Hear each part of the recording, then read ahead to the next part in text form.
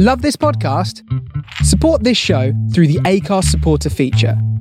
It's up to you how much you give, and there's no regular commitment. Just hit the link in the show description to support now. Ever catch yourself eating the same flavorless dinner 3 days in a row? Dreaming of something better? Well, HelloFresh is your guilt-free dream come true, baby. It's me, Keke Palmer. Let's wake up those taste buds with hot, juicy pecan-crusted chicken or garlic butter shrimp scampi. Hello Fresh. Stop dreaming of all the delicious possibilities and dig in at HelloFresh.com. Let's get this dinner party started. There's never been a faster or easier way to start your weight loss journey than with PlushCare. PlushCare accepts most insurance plans and gives you online access to board-certified physicians who can prescribe FDA-approved weight loss medications like Wegovy and Zepbound for those who qualify. Take charge of your health and speak with a board-certified physician about a weight loss plan that's right for you. Get started today at plushcare.com/weight loss. That's plushcare.com/weight loss. plushcare.com/weight loss.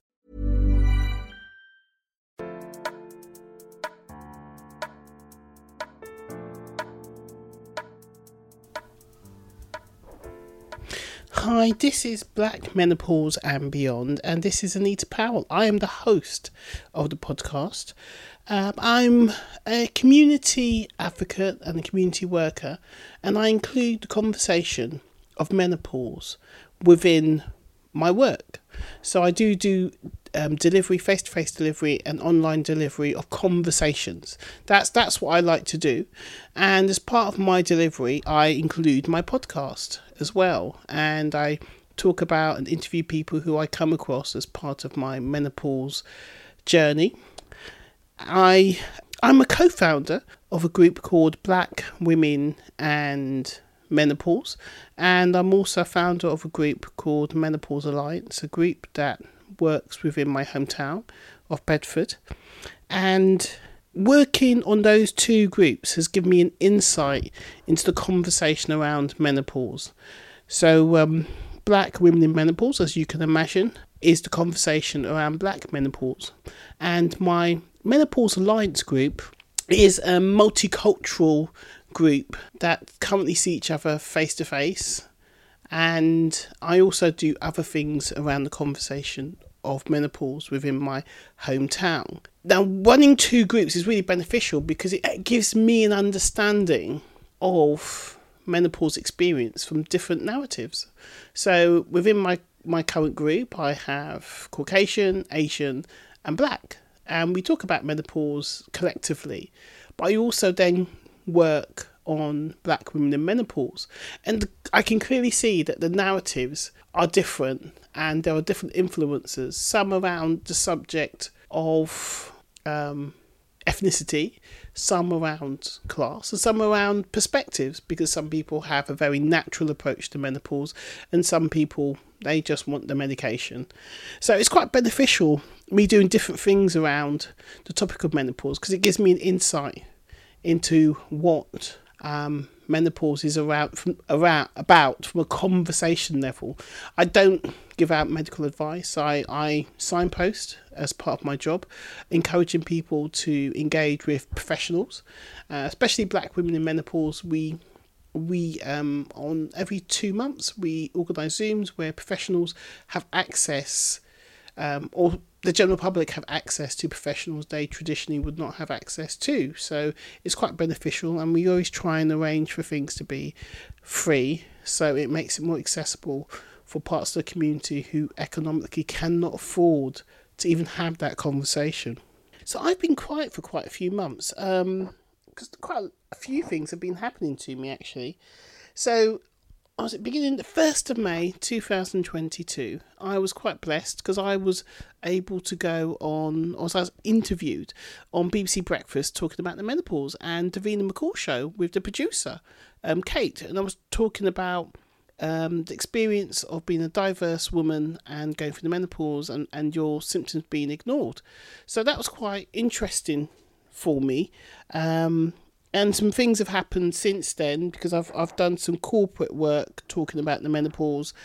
So that's been really good. and just talking about menopause and diversity and greater community inclusion and all things like that. So that's kept me away from podcasting, which I do apologise. But also, I've also had an experience which happens to quite a few women. I think around. I suppose it happens in life, but I had a business arrangement where I was a senior person, and I was basically pushed out. And I did not like it. I mean, at the end of the day, I've got loads of things on. It's not the most important thing in my life and whatever, but I was pushed out of a business arrangement where I was like a director, and it just made me think that's what's happening to women everywhere, and especially older women, because we are being erased out of existence in all kinds of places. Our value as women are we're just devalued as we get older, and we are utilised for our caring services, and then we're thrown on the heap. That's what happens to us. But that did upset me and put me off doing my podcast, I'll be honest with you. But it also made me reflect on what women are going through who are losing their work and jobs during this time period of the menopause, and they're having to either downsize or leave workplaces because they're being pushed out or not valued, or their suffering is not being taken care of or taken seriously, and the woman feels like she has to leave because she feels she can't do her job anymore. So that's been going. That's what's been happening to me for the past few months, and it's just put me off podcasting. I'll be honest with you. But I'm on the game again. I'm doing my thing. In today's podcast, I've interviewed my partner in crime, Nina. Nina is the founder of Black Women in Menopause, and she's an amazing, fierce woman. And she's quite nice as well. So I'm going to interview her, but we're going to do we have done a series of questions that we both experience on a regular basis. And people are always asking us these questions, and we thought, you know what? Let's put it in a podcast or a podcast episode. So that's what we're going to do today. So I hope you enjoy the podcast episode for today.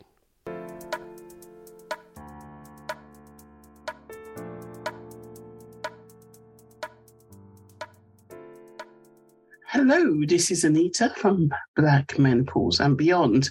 So, Nina, now you are not only the founder of Black Women in Menopause, you also are a health professional. You're qualified in exercise and nutritional science. Oh, that sounds like a very complex thing. It's a bit more complex than I can do Zumba. But but yeah, anyway, I'll move on. So in today's show type thing, I'm going to just ask a couple of questions. And the reason why I'm asking the questions is because I know as part of my day-to-day talking about menopause, people ask questions. And I thought it'd be great for us to discuss some of these questions. So one question I've got here for you is the Black menopause experience different than others? In your opinion, is it? Excellent question. It's like the £1 billion question. Is Black women's menopause experience different than others? Oh, wow. Attempts to understand why menopause is different for Black women is founded, Anita, on sparse evidence to date in the UK. There've been a few attempts to assess whether menopause is different for Black women, though most of this is being carried out in the USA. The issue for the UK, I suppose, and many other countries, to be honest, is that they are culturally different. And that brings us to, if we look at, well, what is the research in the UK? As I said, there's very few references to Black women's experiences and or differences in menopause. For example, before the recent menopause landslide has taken effect, the last study in the UK on Black women was 2007, and the sample consisted of about 22 women aged 45, I think it was, to about 61, and it was a range of minority ethnic groups in Northampton, and only 4 identified as Black British. Is menopause different for Black women in the UK? Firstly, as a Black woman, we could, I suppose, think that menopause doesn't even happen to Black women. Why?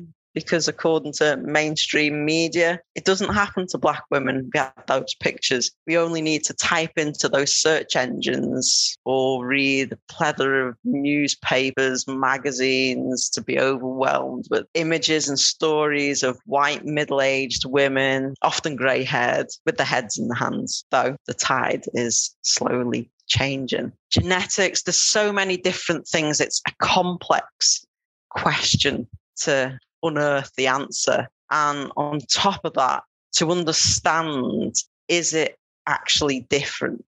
Well, come walk in our shoes, come tie our shoelaces, and then people may understand that it is different. I know for myself, there's a mistrust of the medical profession, and that's based on foundations of history, of fame and fortune, of a man called Sims that did unethical experimentation on powerless Black women. It's a huge, complex area. And I think the question, is it different? It's different for everybody. Is it specifically different for Black women? Then personal experience, and it is N=1 for an experiment, and we each are our own experiments, is yes, because there's so many different aspects that come into play on it as well, whether it's social weathering or if people want to use other terminology, for example, adult-child experiences, then that's okay for that side of it. But when you play that race card into it, it's, oh, well, it's not about race. Well, it probably is due to the extra added stress, which exacerbates our symptoms. When you're living in a country where it's the majority is white, then I think people often forget that. They need to take off their glasses and look beyond just what they actually see on that one. So have I answered the question? Possibly. As I said, it's a complex question to unearth and unroot. I mean, when evidence, I suppose, of stories is deep-seated, then it's going to take a lot of time and effort to unroot those historical roots. I mean, I have to agree that it can, in my experience, lived experience, I think that many things as a mature woman, when I talk to different women, I can sense there are differences in many things, not just menopause, in many things. So for me, the conversation, medically, I don't know, because the evidence that's been given to me, I don't really feel comfortable to accept it, but it's because it's not enough evidence and it's not enough research. So the example you used, or the research that was done in Northampton of 20-odd women, I mean, I don't know much about that, but does it also include socioeconomic groups as well? Because I do feel that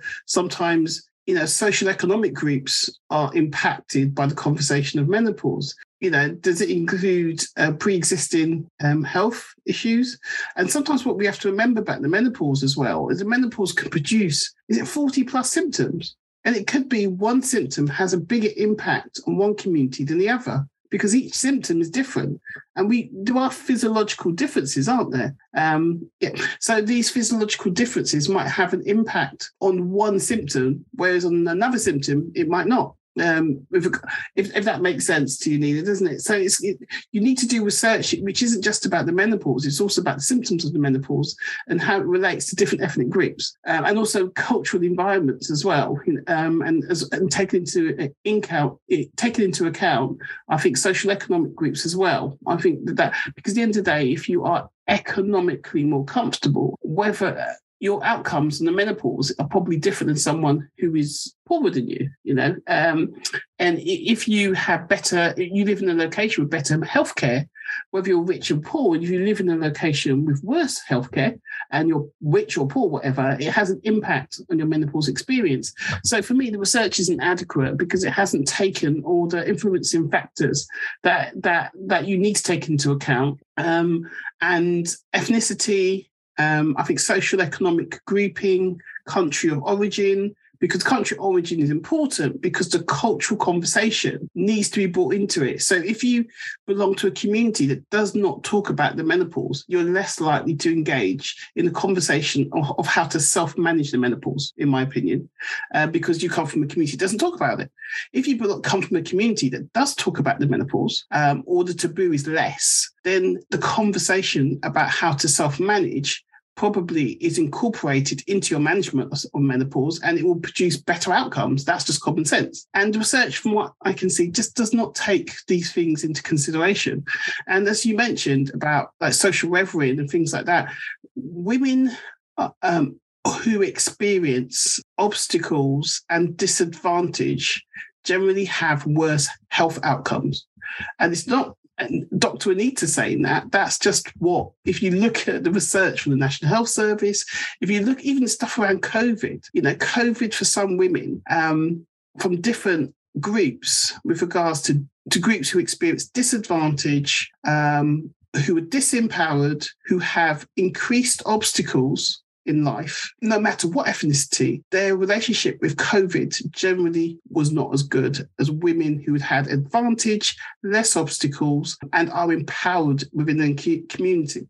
So for me, the conversation around Black menopause experience different. I think for some women it is because their life experiences and their obstacles and their access to advantage. And the reason why I say access to advantage, women as a whole are disadvantaged, but some women, because of their status in society, experience advantage because either they come from economic positive backgrounds, they're perceived to be more important than others. It could be through wealth, through power, through jobs, whatever. Yeah, and I feel that some women are they experience more disadvantage, and they experience less obstacles because they have either money, influence, or power to minimize problems when they arise.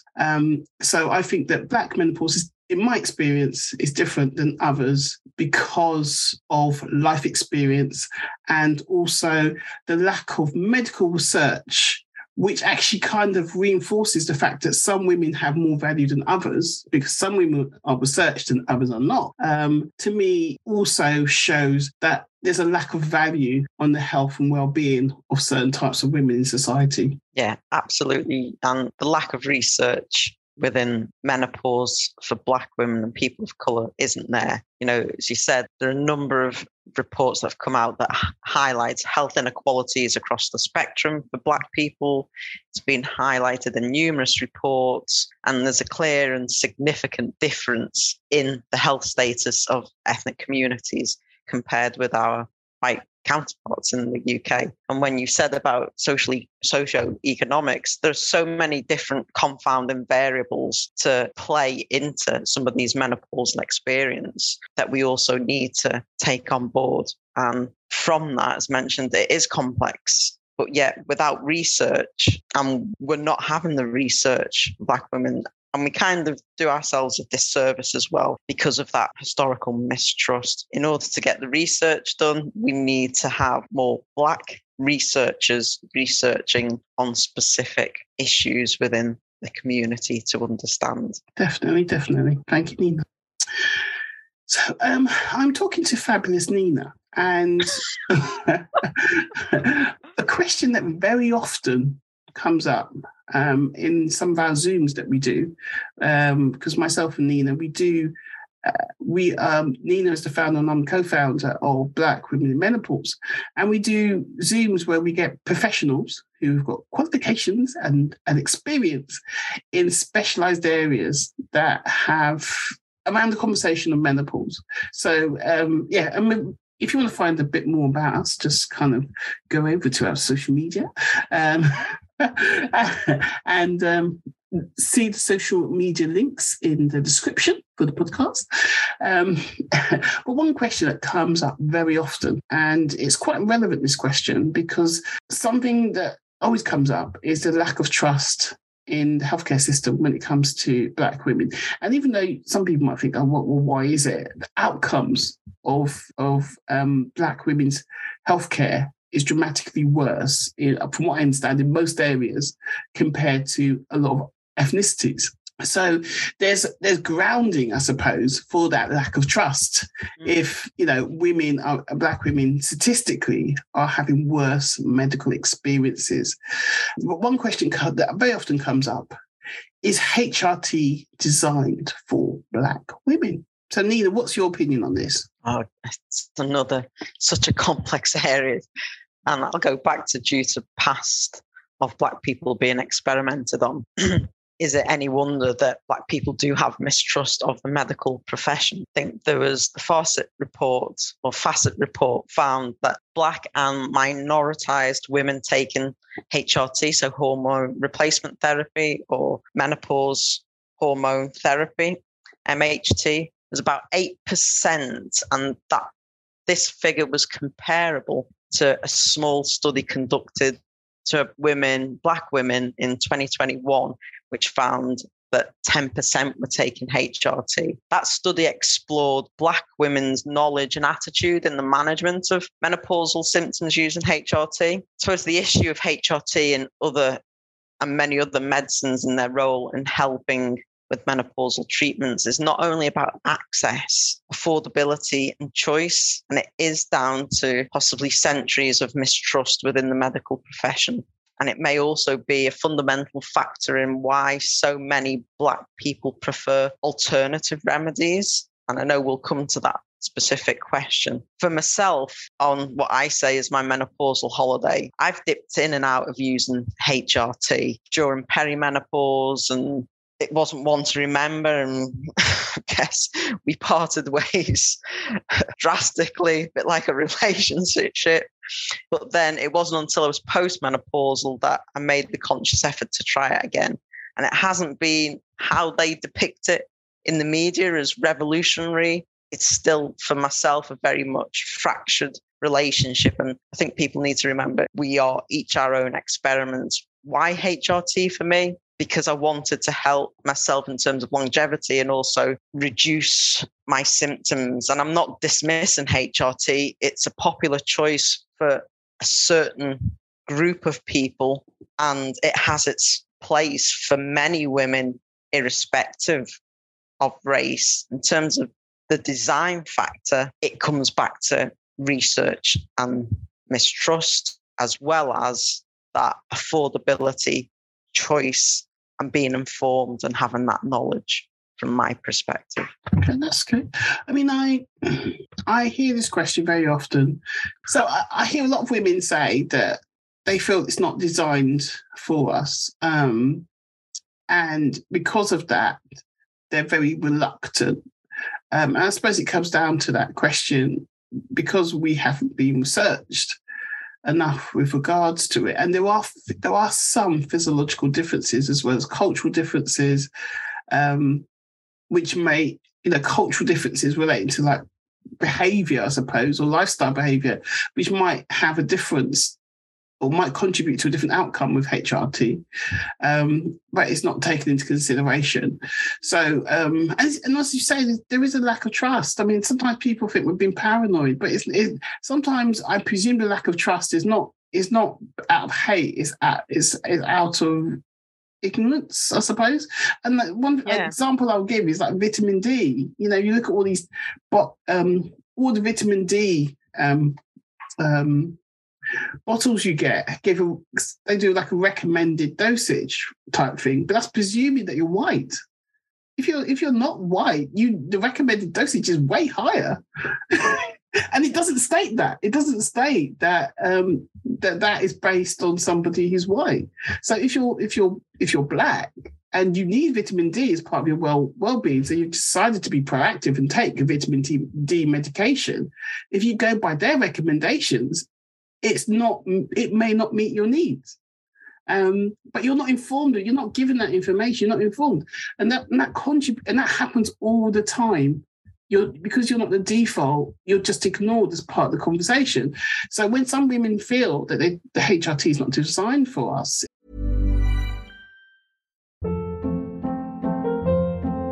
Hold up. What was that? Boring. No flavor. That was as bad as those leftovers you ate all week. Keke Palmer here. And it's time to say hello to something fresh and guilt-free. Hello Fresh. Jazz up dinner with pecan-crusted chicken or garlic butter shrimp scampi. Now that's music to my mouth. Hello Fresh. Let's get this dinner party started. Discover all the delicious possibilities at hellofresh.com. There's never been a faster or easier way to start your weight loss journey than with PlushCare. PlushCare accepts most insurance plans and gives you online access to board-certified physicians who can prescribe FDA-approved weight loss medications like Wegovy and Zepbound for those who qualify. Take charge of your health and speak with a board-certified physician about a weight loss plan that's right for you. Get started today at plushcare.com/weight loss. That's plushcare.com/weight loss. plushcare.com/weight loss. It's because they don't trust that the people who have produced it have taken into a consideration that there are differences. And that's one of the reasons I feel. So yeah, I mean, I hear that question very often, and it comes down to trust. Some women love it. Black women love it. So, clearly it does work, and it's an option that works for some women. And some Black women, in fact, a lot of Black women don't even want to try it. They just don't trust it. And that also comes down to family as well. You're more willing and have more trust for your parents, your grandparents, over a medical profession who doesn't look like you and who doesn't understand, who's already got possibly a preconceived notion or stigma about you when you walk into that practice without actually seeing beyond. If anybody was subjected to what the likes of Sims did, then anybody would carry that mistrust. And I know people don't want to think, well, it is that narrative then that's hard to unearth, as the roots are very deep-seated. And his unethical experimentation on powerless Black women, then is it any wonder that Black women mistrust the medical profession and anything that they provide in terms of the care of medicines? And as you said there, it's done on or for the majority. You even only have to go back to body mass index and then within the last, I can't remember how many years of having particular categories for Black people, South Asian people, because there is, as you said, a physiological difference rather than just clumping us all into one mixing pot. We are all culturally different. And I think that sometimes people get confused with, okay, we're all part of the human race. Yeah, so that's that, if you want to call it one race. But we still have physiological differences. And I think sometimes understanding diversity, understanding difference means that you don't, it's one of my irritants is when people say they don't see colour. And I think, why don't you see colour? Do your glasses need cleaning? It's like talking to a man and saying, I don't see gender. It's like talking to someone who's 10'10" saying, I don't see height, while you're 2'1". I mean, how can you not see that 10-foot person in front of you? It's actually really disrespectful not to see someone. And because that means you don't value their characteristics. You actually don't value them because you think it's not important to take into consideration. Nobody's saying, why do Black people or Black women suffer from fibroids? Why are Black people more prevalent to type 2 diabetes or coronary heart disease? There's such a complexity in terms of the physiology. Yes, we all have 206 bones, one cardiovascular system, etc. But genetics is a blueprint that is hugely complex, and to untangle that, we'll probably never get there, but at least look into providing better, or not even better, but I don't know, better care for marginalised groups of people. Mm.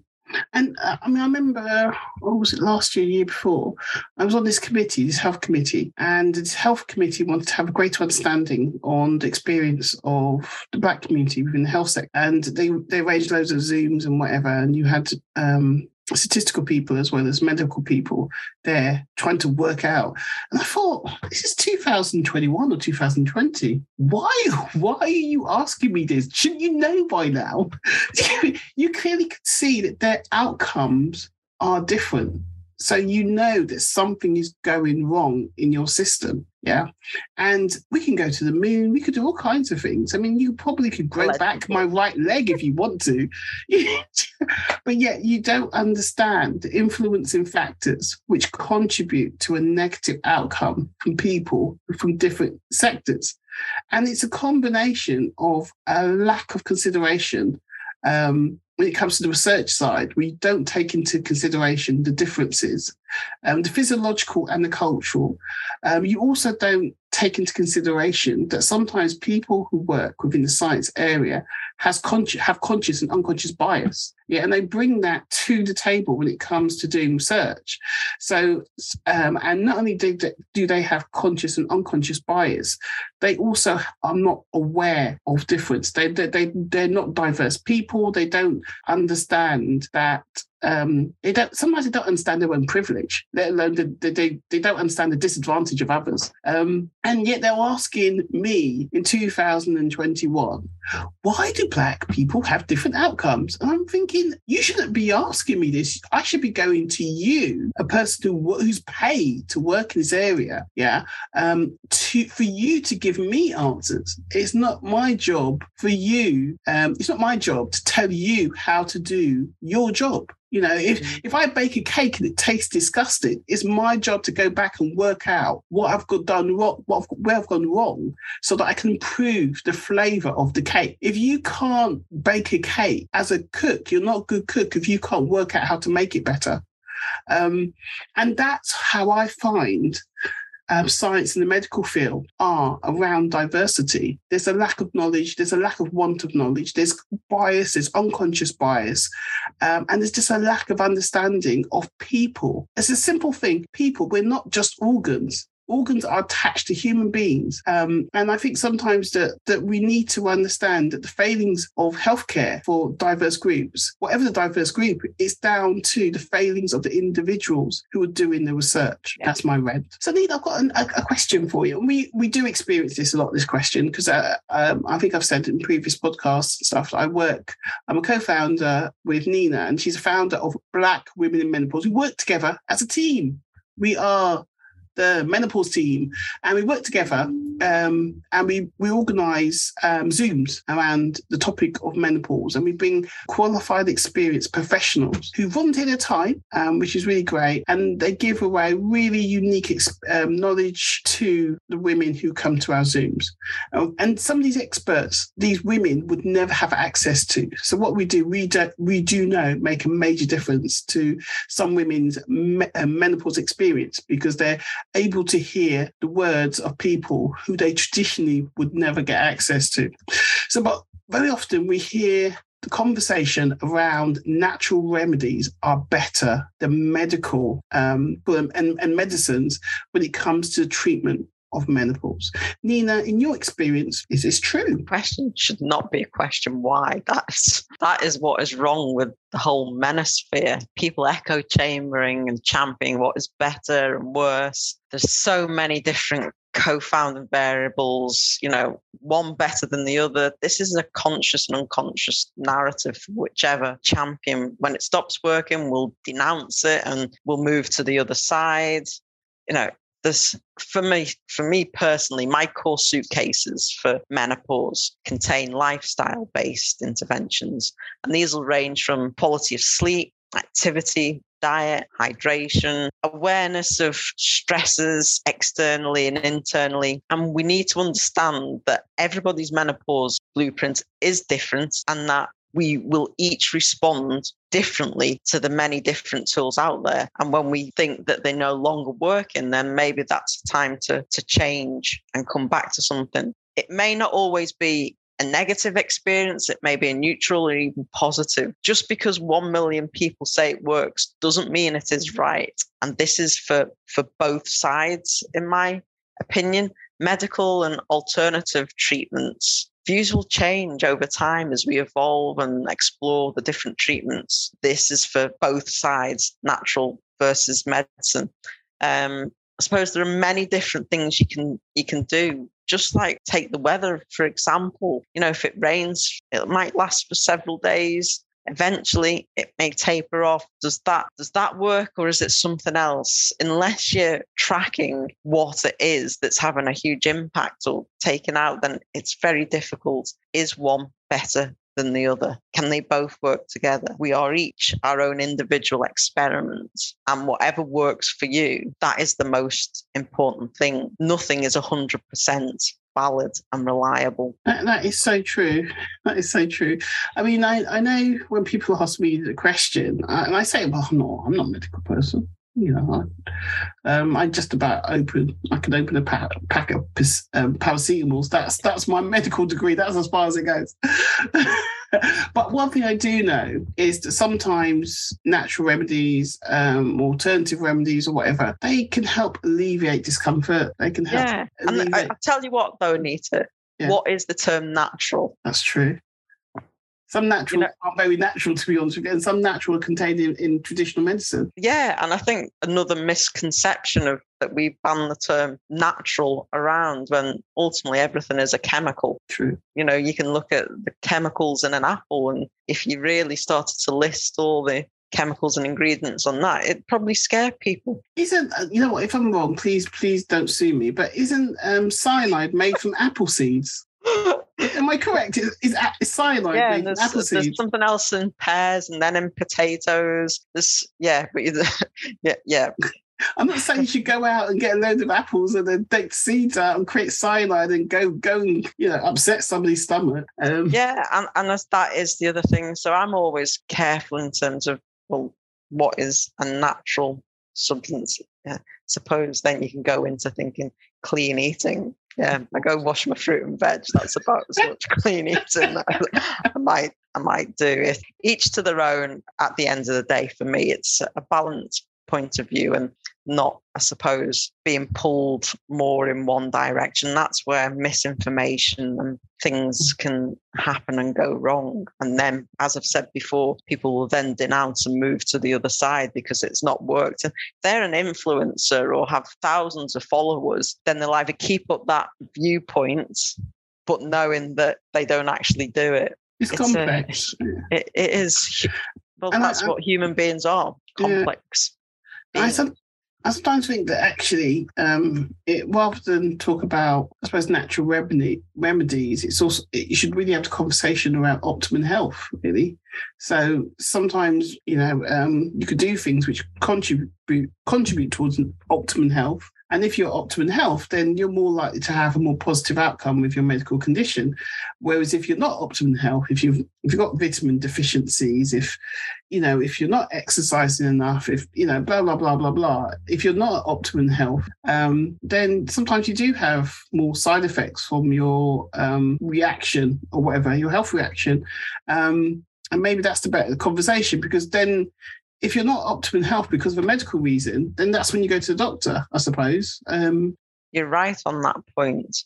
We'd like to maybe have confirmation bias on certain things rather than look at the actual reason. If you're drinking too much or not getting enough good quantity of sleep or the diet or this, it's very easy to pick off something else because you'll confirm that particular bias. Yeah, so that's our views on natural remedies. It's not bad. We're not saying it's not bad. We're saying that it has its place in the conversation of good healthcare, and so do doctors. So it's something where people shouldn't I don't think people should dismiss either one. I think people should be open-minded to understand that actually both of them may contribute towards better healthcare. And is that something you agree with, Nina? 100% on that. Okay. And as I said there, you have to understand what is using the term natural part of that as well. If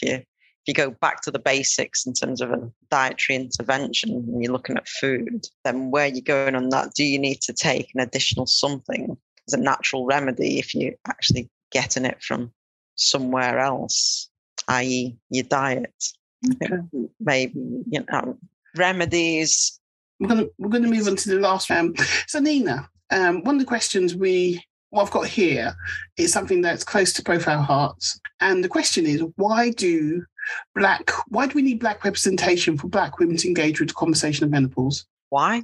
Well, when you see and you hear stories from people who look like you feel more connected. It's not just about listening to a story which is powerful, but you get that bond building up with the person who's telling you that story, who does look like you. It's helpful and it gives you support and validation. It's hard to be what you can't see. And when the media is representing one face, is it any wonder that many people have a belief that it only happens to a certain group of people? Definitely. And also, I've noticed, because I'm a community worker, I work in the community section, or society or whatever.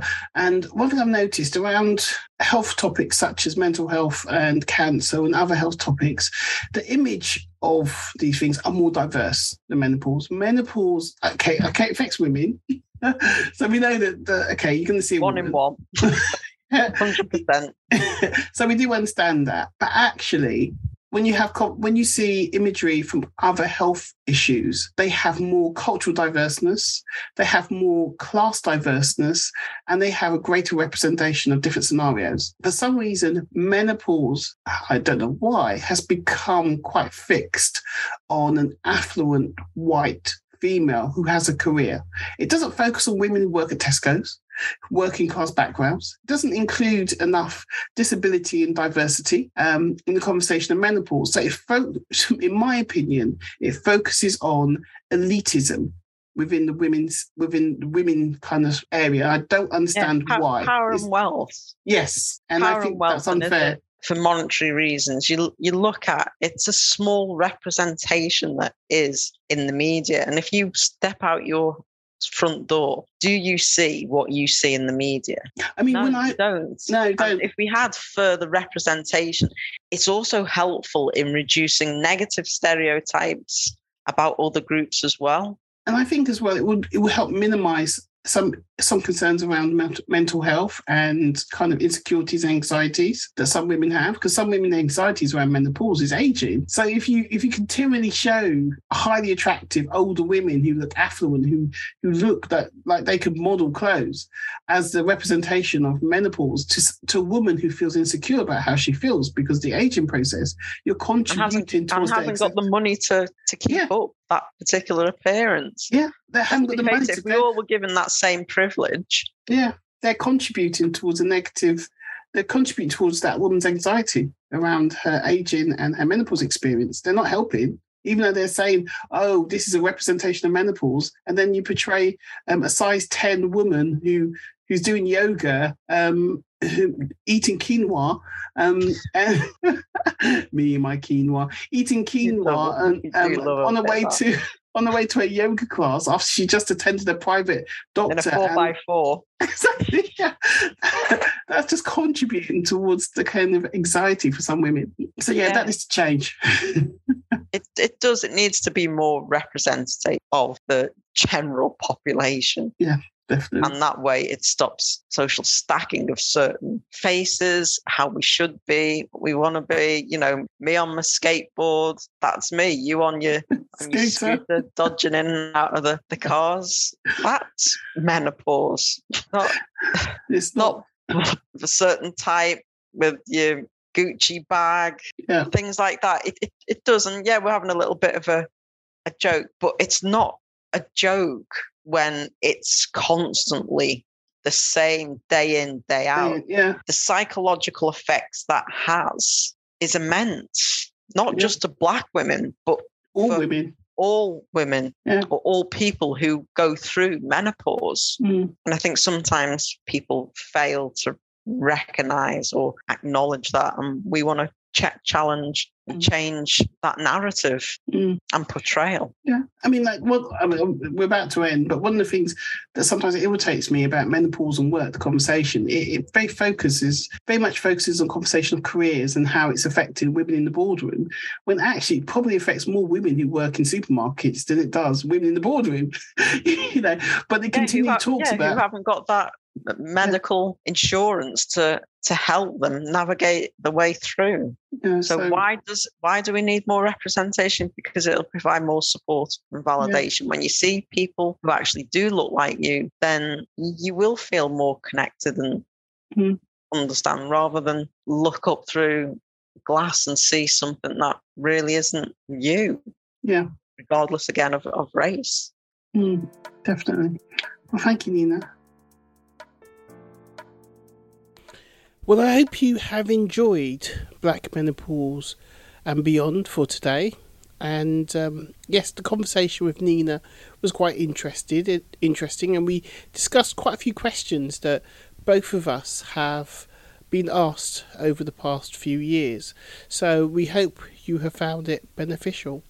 If you want to find out more about Black women in menopause and Nina, just follow the social media. So Facebook, it's Black Women in Menopause, and it's also the same on Instagram and also Twitter.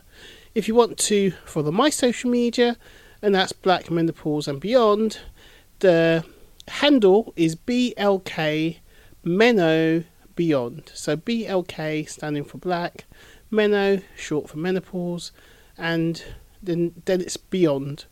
And that's on Instagram and also on Twitter. And on Facebook, it's Black Menopause and Beyond. If you want to keep up to date with my new podcast episodes, just please like and follow any episodes that are released. Hope you have a wonderful day.